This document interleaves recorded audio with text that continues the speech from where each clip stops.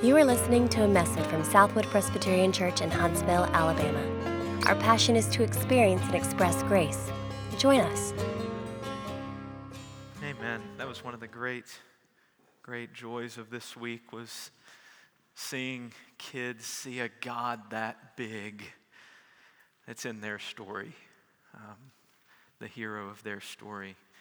It's a real joy. We're talking this summer about one anothering. The beauty, the challenge of true gospel community, the relationships that are shaped by Jesus that He's brought us into. We started with love one another. Last week we saw how hard it can be to rejoice and weep with one another. And now today we move from hard to downright uncomfortable. We're going to talk for the next 2 Sundays about confess and forgive. Turn to James chapter 5. I'm going to read a few verses that talk about our life together in community. And the last one highlights our focus for today. Confess your sins to one another. James 5 at verse 13. Is anyone among you suffering? Let him pray. Is anyone cheerful? Let him sing praise. Is anyone among you sick? Let him call for the elders of the church and let them pray over him, anointing him with oil in the name of the Lord. And the prayer of faith will save the one who is sick, and the Lord will raise him up. And if he has committed sins, he will be forgiven. Therefore, confess your sins to one another and pray for one another that you may be healed. The prayer of a righteous person has great power as it is working. The Word of God for the people of God to shape our hearts and our lives together. Thanks be to God. Let's pray. Father, we do give you thanks. In particular now for your Word. And we ask for your Spirit to work in particular through it to conform us to your likeness, and in this passage particularly to make us like what you would have us to be as individuals and especially together as your people. Help us, Holy Spirit. We ask in Jesus' name. Amen. Perhaps more than many other issues, when you hear James say, confess your sins to each other, you may have all sorts of objections pop into your head. But do you mean, how could I possibly, but what about, and there are a lot of those ways to finish those sentences. So I want to start by briefly mentioning 3 things that this does not mean. What's 3 things not being said here in this passage? This is going to put the command in the context of the whole of God's Word and help us see what God is after in our community in this area. First, this confessing our sins to one another is not a substitute for confessing to God. All of our sin is first and foremost against God, right? Psalm 51. Hearts turned away from relationship with Him that He created us to have and enjoy. And so the Bible speaks much more often about the importance of confessing sins to God than to anyone else. You can go to Him anytime, and we should. This is not that. And this doesn't replace that. Second, confessing our sins to one another is not self-promoting. Here's what I mean. Sometimes in a church that is so committed to grace as we are, confessing sins can be thought of as a badge of honor. This shows how wonderful and spiritual I am. And you might get the idea that the goal is merely to earn points for transparency. The most vulnerable person is the most spiritual person. And that's all that really matters. We'll see that certainly transparency and vulnerability can be and should be fruits of the gospel working in our hearts and in our community. But we confess together, James says, that we would experience what? The healing of God. It's not primarily about us being proved wonderful. It's so that our hearts would be turned to find hope in Him. And therefore, this is not promoting self, it's promoting Jesus and His grace, not us and our excellent confessing skills. It's not about that. Third, confessing our sins to one another is not every sin confessed to everybody, for which you're probably thankful. Confess your sins to one another is stated in the context of meaningful relationships in the family of God. Ask the elders to pray, James says, and we love to do that with you, by the way. And yes, when he gets to confess your sins, it's broader than just to the elders. It's beyond that, but the clear idea is that the people who hear the confession will actually pray with and for you, that they know you and love you. They don't condemn you, on the one hand, and they don't let you off the hook, on the other hand. So wisdom must be exercised in the audience of the confession, right? And no, Facebook is not what I mean by wisdom. You can take that to the bank pretty much every time. And for many of us, that's really good, right? I mean, that's quite enough on confession. We can stop right there because honestly, I'm not really sure who someone is like that I could confess to. So I just play it safe, right? Wisdom, I heard him say wisdom. That's what I'm going to do. I'm going to be wise and just keep it to myself, right? Listen, if you feel that, it's not just you. Y'all, most of us are more comfortable there. I don't have time to list all of the things that we in this room would rather do than confess our sins to one another. But the list includes rooting for your rival's football team, eating a plate full of broccoli, disgusting, and singing a solo in front of a large audience. All of those, for many of us, are more appealing and safer than this. We don't like sharing our real heart-level idols and struggles, do we? And yet God says, confess your sins to one another. He directs us towards this. What does confessing to one another look like? Well, think of it this morning in terms of picking a fight. Now we usually don't condone fighting. It's not something that we recommend a lot. But please understand, the Bible talks a lot about spiritual warfare and says we must understand that we're in it and we must engage in it. That's what I mean here. Our passage in James 5 indicates that the implications of this warfare in which we're engaged are both physical and spiritual.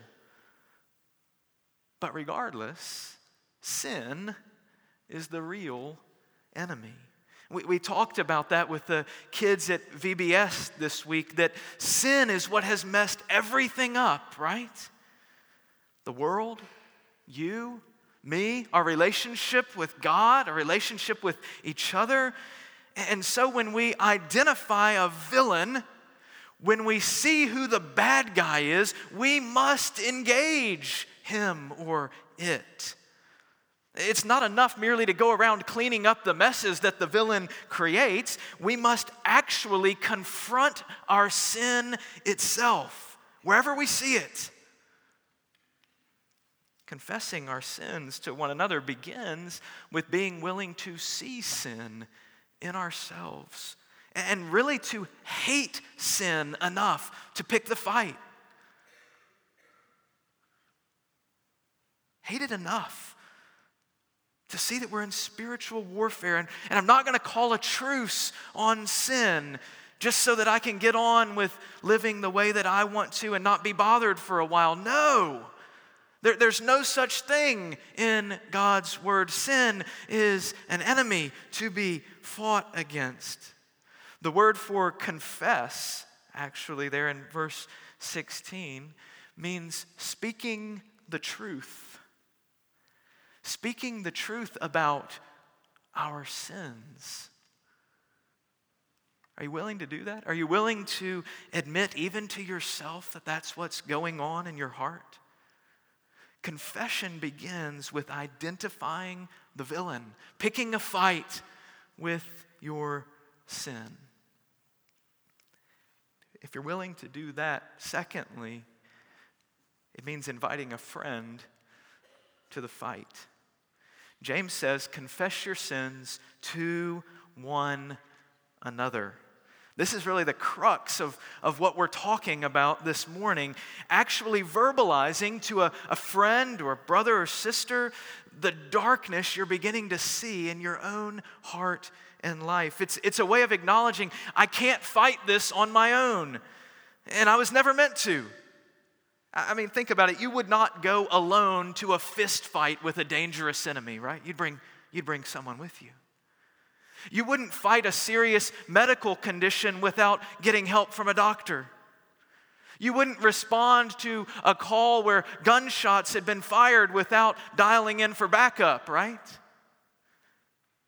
So why would we approach sin more casually than that? We all need a sidekick, as it were, in our fight against sin. Because see, sin always wants the fight to be in secret. That's where sin gets stronger, in the darkness, when you're alone. Pastor John MacArthur on this verse writes about how important it is to confess sins to one another. He says, sin is most dangerous to the isolated believer.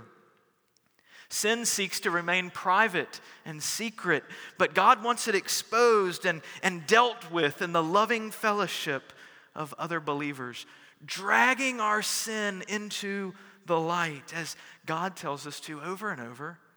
Doing that weakens sin. It weakens sin, and it also removes our aloneness.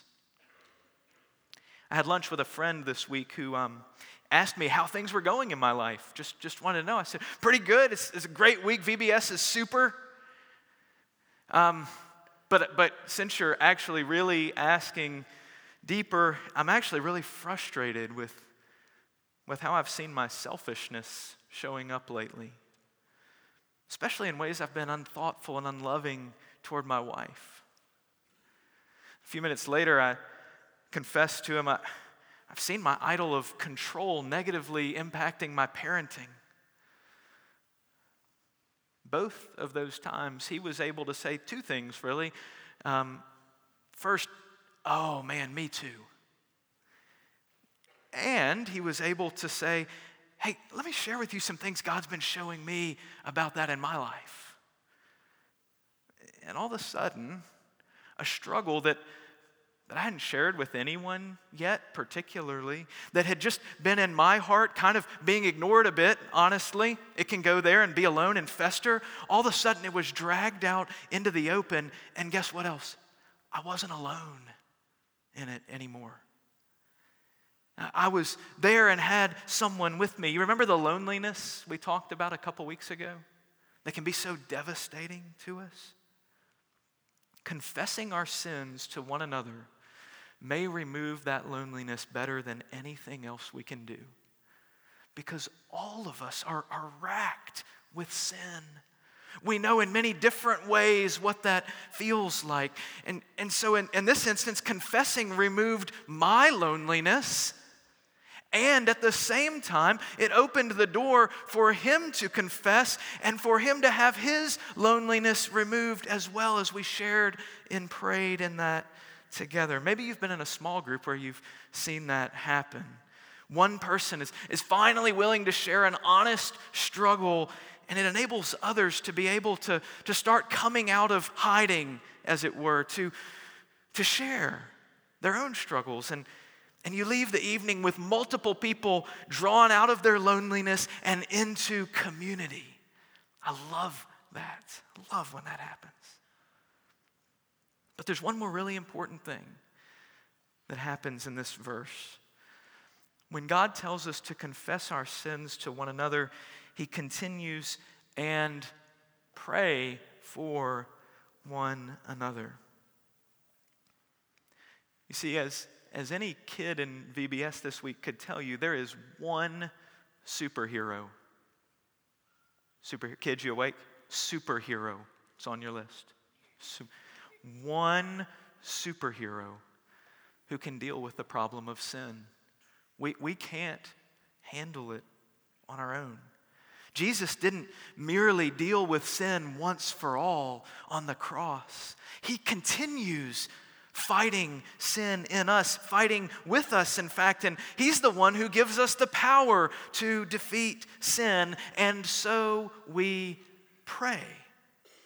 That's why. That's the context, actually, of this whole section in James, isn't it? It's about prayer. Pray about the physical difficulties you're facing. Pray about the spiritual struggles, because that is where your hope for healing truly lies. See, confessing your sin to someone else does drag the sin out of the darkness into the light where it gets weaker. It does remove aloneness and give you someone to fight with you, and what a blessing that is. But most importantly, it gives you both the chance to call out to Jesus together, to live practically dependent upon his help and deliverance, and to go there together. It's not just you praying to God, not just a pastor praying for you, but brothers and sisters praying with you to the one who rules over sin. And that's gospel community, isn't it? Isn't that what we long to see happen? That we would together run to Jesus and find our hope in him? That's what it means, boiled down to the basics, right? And our sin is perhaps the best occasion, if you can call it best, to remember that. To remember how much we need him, and to drive us together to run to him. That's what this family, these relationships we're talking about, are all about. Us going to Jesus together. Prayer is the primary way we fight against sin. It has real power, James says. How does prayer have power? Well, because King Jesus, the one to whom we pray, is the one who has conquered sin. And so we ask for his help to believe the truth of his word rather than the lies of Satan. We ask for his help to stand firm against the temptations of the devil. We ask for his help to value the eternal riches of God over the fleeting pleasures of sin that are so appealing to us. And so together, with brothers or sisters, as we plead with God over and over, we see our hearts reoriented, our attitudes adjusted, our longings actually fulfilled by him, not something else. Now, God's word doesn't spell out all the ways this must look as we confess to one another. But for most of us, it's pretty hard to imagine what this could look like, because we haven't ventured into it very often. What could it look like for a whole community, a whole church, to be marked by confession? One morning, Kathy, I guessed her age at 35, joined us for the first time. One look at her face caused me to conclude that she must have been Hollywood beautiful at 21.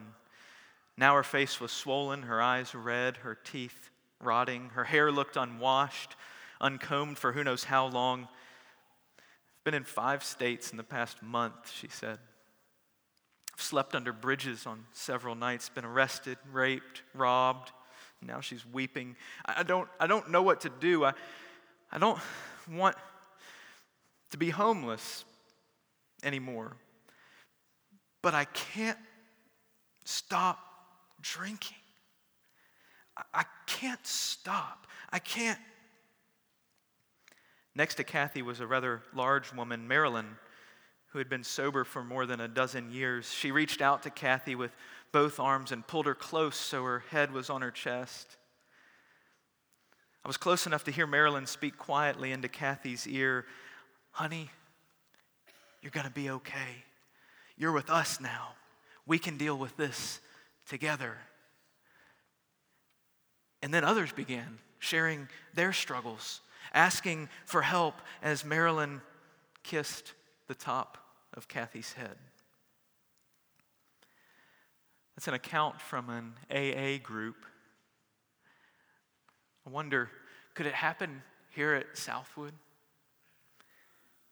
Marilyn's response, the beautiful picture of aloneness being removed. We can deal with this together. As Kathy confesses, I can't stop. I can't stop. And we actually have resources in the gospel, and we're talking about it in a second, to go even further than they did. We can do even more. And I think as God shapes Southwood increasingly with these gospel realities, we'll see things like this. You'll have more small group times where you say, does anybody have anything we can pray for? And it sounds like this. Yeah, I just can't stop lying all the time. Can we pray about that? I've got some big health issues coming up, but the bigger issue, honestly, is I can't stop worrying. Will y'all pray for me? I think we'll have groups of guys sit around a table and one will say, I can't stop looking. I need help. And another one will respond, hey, I know what you mean. We need to be praying. By the way, I'm so glad you came tonight. You're with us now. We can deal with this together. I think there will be conversations after a worship service in the prayer room, in the hallways, in the pews, perhaps, where rather than just, hey, how you doing? Well, one person will say, the Spirit is just convicting me about my selfishness. I wanted to tell you that. Or I'm just so tired of the way pride is harming my relationships. And as we confess this morning, God just put that on my heart, and I wanted to share that with you. Will you pray with me? I've just seen how my desire for control is keeping me from trusting God. I needed to share that with someone. Can we pray? And a brother or sister will actually stop right there and say, why don't we pray about that together? Why don't we pray now? See, it'll be picking a fight with sin and then inviting a friend into that fight and calling out to Jesus together. I think it'll happen over and over and over. It actually becomes normal and a way of life and the thing we most need. Kids, confessing your sin to your parents may look like coming to them and saying, hey, I'm being really mean to my brother or sister, and I know you didn't see it, but I just hate how my selfishness is messing up my relationship with them and making me so mean. Can we pray and ask Jesus to help me with that? Parents, if you were like me and you want to hear those words just once, they'll usually come sometime after the time when you say, hey, sweet girl, Daddy's so sorry for losing his temper. I should never yell at you like that. Can we pray for Jesus to help Daddy? I'll be honest, it's a bit scary to me too. I don't run towards this the way I wish I would, but it's a beautiful thing to experience when this happens. You can confess to God in this service, as we did earlier this morning. But to confess to one another, we all need those smaller group relationships where people know us and really listen to us and actually pray for us.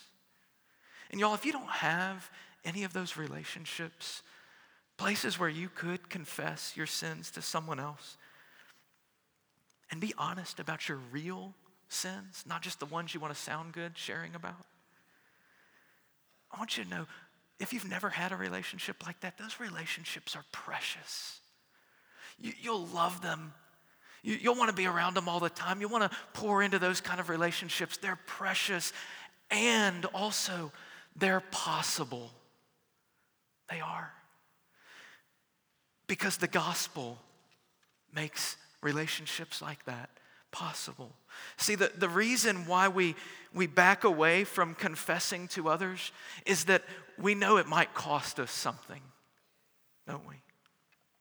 I don't know what it is that slows you down. Maybe it's it'll cost you your reputation, your credibility with them, some position you feel like you have. It might cost you feeling the shame of your sin that already is frustrating you. It may cost you feeling like a failure to yourself, and we hate that, don't we?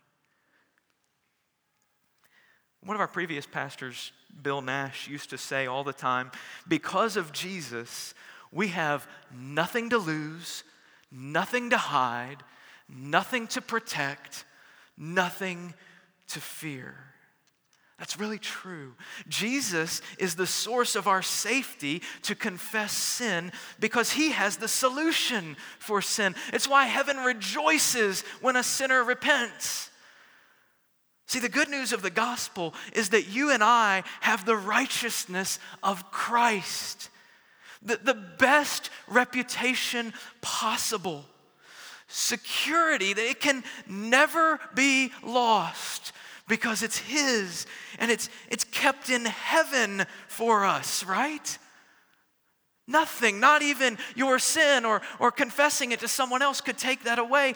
And so my value is not in what you think of me. It's not in how impressive I am to someone else. My value is that I'm completely righteous before God in Jesus. Do you let that sink in sometimes? Because we live with ourselves and we don't feel completely righteous, valued, precious, treasured, and no one can remove it from me. Do you let that sink in, that that's true? It's the only thing that sometimes will open me up to confess some things. You know where I sometimes find my value, my worth? I like to find myself valuable as a caring pastor. Someone who cares for people, who loves everybody. Not long ago, I found myself wrestling with the fact that I had sinned against someone and really hurt them. But the root of it was, as I reflected, honestly, I just didn't care about them in that moment. There were a lot of other things I was more interested in, and I really just didn't care about them. I did not want to confess that and didn't feel like I needed to, honestly. I thought I really needed that person to think of me as a caring pastor. I can't give them evidence to the contrary. Maybe what I could do is I could pass it off as an oversight. As an accident. I'm so sorry you got hurt. It's one of those terrible things that happens sometimes. Cyberspace, things get lost. Terrible phone, technology, that's what happened.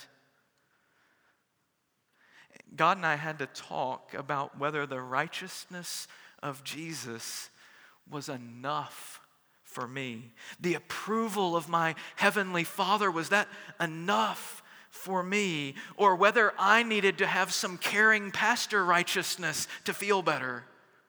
Whether I needed the approval of this person as well for me to be able to be okay. See, Jesus had to be really big.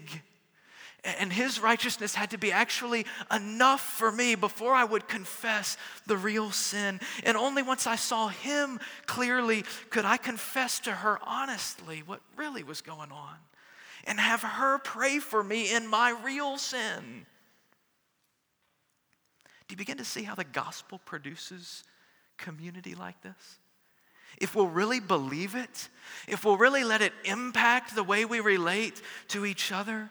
See, I didn't lose my value. I didn't lose my righteousness when I confessed that awful reality to her. Why? Because my righteousness is in heaven. It wasn't touched by that. I have nothing to hide, nothing to protect, nothing to lose. I can see my sin as big and awful. The gospel says Jesus had to go to the cross for it because it breaks my relationship with God and with others. It's that big.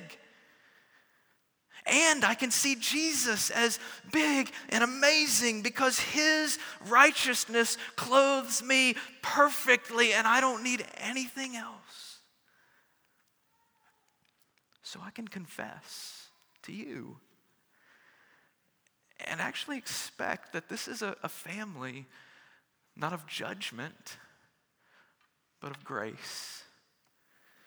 Because Jesus makes it one like that. If we're willing to confess our sins, it's because Jesus has become big in our eyes. Y'all, if we're not confessing our sins to each other, I'm more concerned not about our view of sin specifically, but about our view of Jesus. Is he not big enough? Is his righteousness not enough to cover us? Are we not rejoicing in him deeply enough? Is he not enough for us?